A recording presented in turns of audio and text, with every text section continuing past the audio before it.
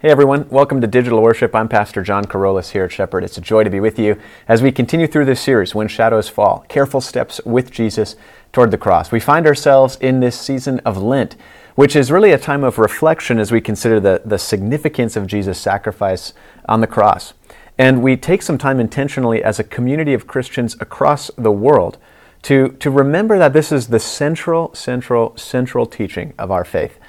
God certainly has all kinds of blessings that are ours because of this work of Jesus on the cross. Things like peace in the midst of turbulent times. Things like hope despite the hopelessness that we find in the world around us. He works healing in our relationships. He brings joy in the midst of pain.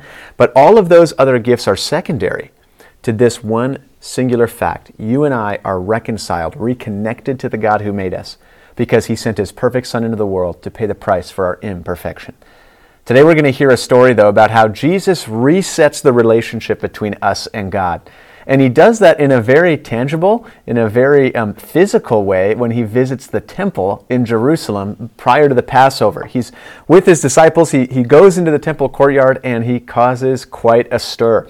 And yet in that teaching, in that part of the Bible, it's the second chapter of the Gospel of John, we also get a glimpse of the heart of Jesus. And what it means that while He's overturning tables in the temple courtyard, there's also things in you and I that He's continuing to work on, continuing to turn over, continuing to reset so that we might have a better and deeper connection with the God who made us. So if you would, listen with me into John chapter 2. This is John chapter 2, verses 13 to 22, New Living Translation. It was nearly time for the Jewish Passover celebration, so Jesus went to Jerusalem.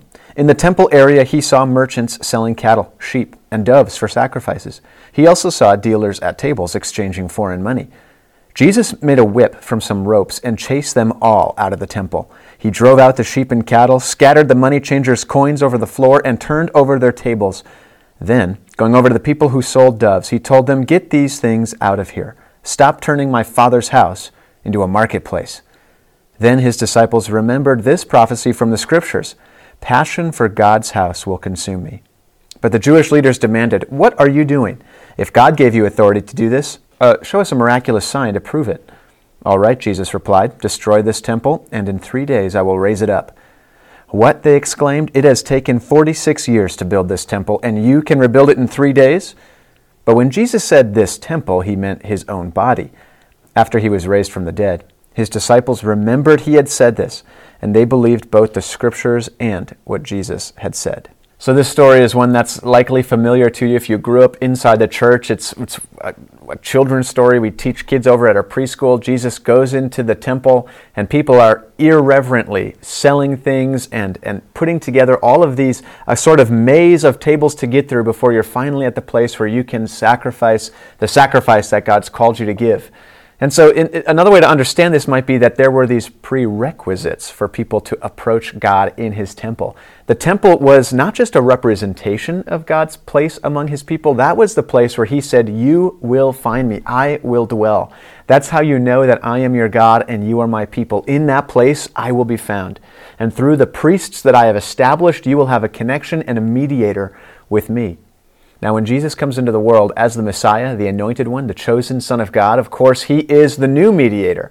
He sets a new standard for what it means to be connected to God. But that entire old system was setting up His people for the expectation of His arrival, the fulfillment of these promises. And so when He walks into the temple courtyard and He sees just how convoluted this system has become, so that people now need to purchase animals from the temple rather than bringing their own livestock, that if they had foreign currency, they needed to get exchanged for local currency, and then they could use that to buy the right products and the right animals and the right sacrifices. Jesus couldn't stand it.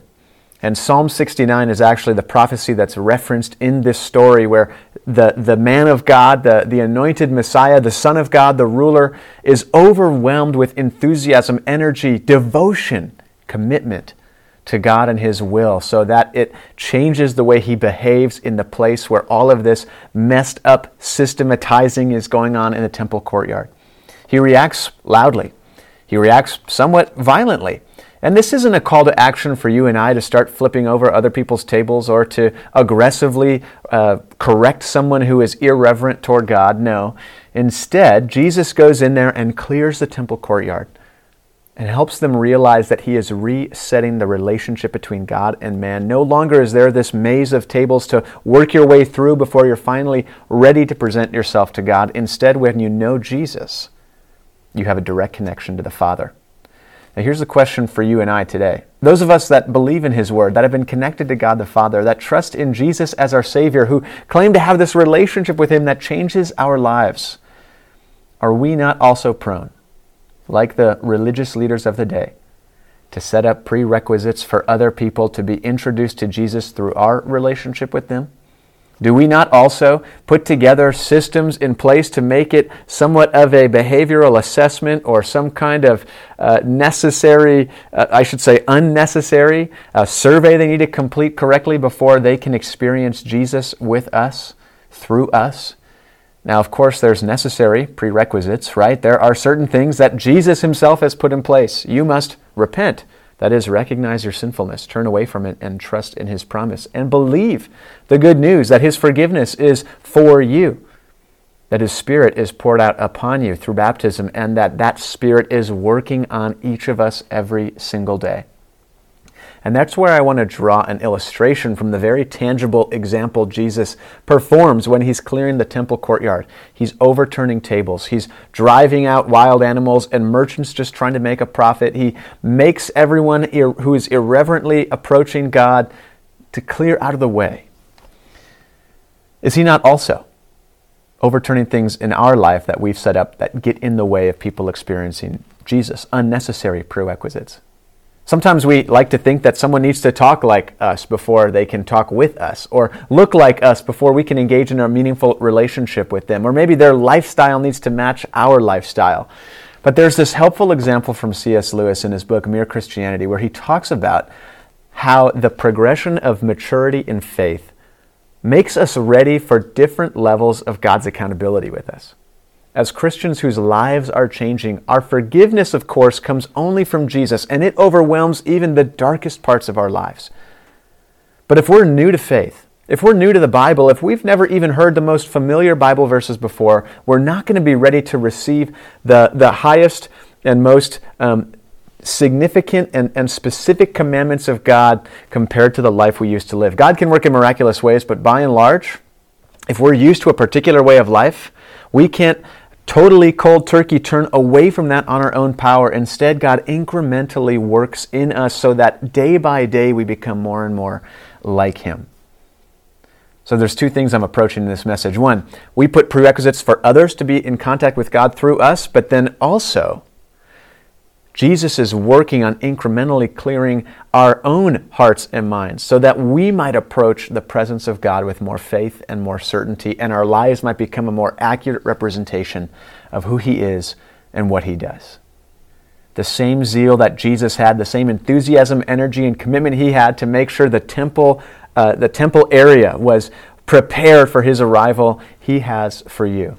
And this isn't a frightening thing, although sometimes this story makes us a little worried about what Jesus' actions might consist of. But instead, this is a comforting thing, because no matter how messed up we get, no matter how many tables we set up and what kind of maze we put before people before they can experience Jesus in us, he is committed to you and I.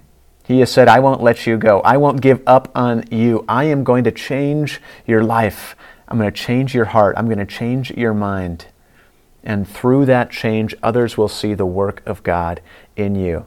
Not by our own effort, not by our own behavioral obedience, not by our own perfection, but instead the work of God in you. And this gives us a humble perspective from which we can invite others on this journey. Sometimes the shadows that fall in life are ones that we have, that are cast by the curtains we've hung around ourselves. But Jesus comes to drive those curtains away and turn on the lights and bring light even into the most convoluted of situations. I hope that this message is an encouragement to you and a support to you in your walk of faith this week. We look forward to connecting with you next time you're able to be with us in person in worship on one of our campuses, or maybe just the next time you're able to be in worship with God's people wherever you go to church. And that as we walk through life together, in this particular season, as we reflect on the significance of Jesus' life, death, and resurrection, you would be also taking careful steps with him toward the cross. May God bless you and keep you this week, and we will see you next time.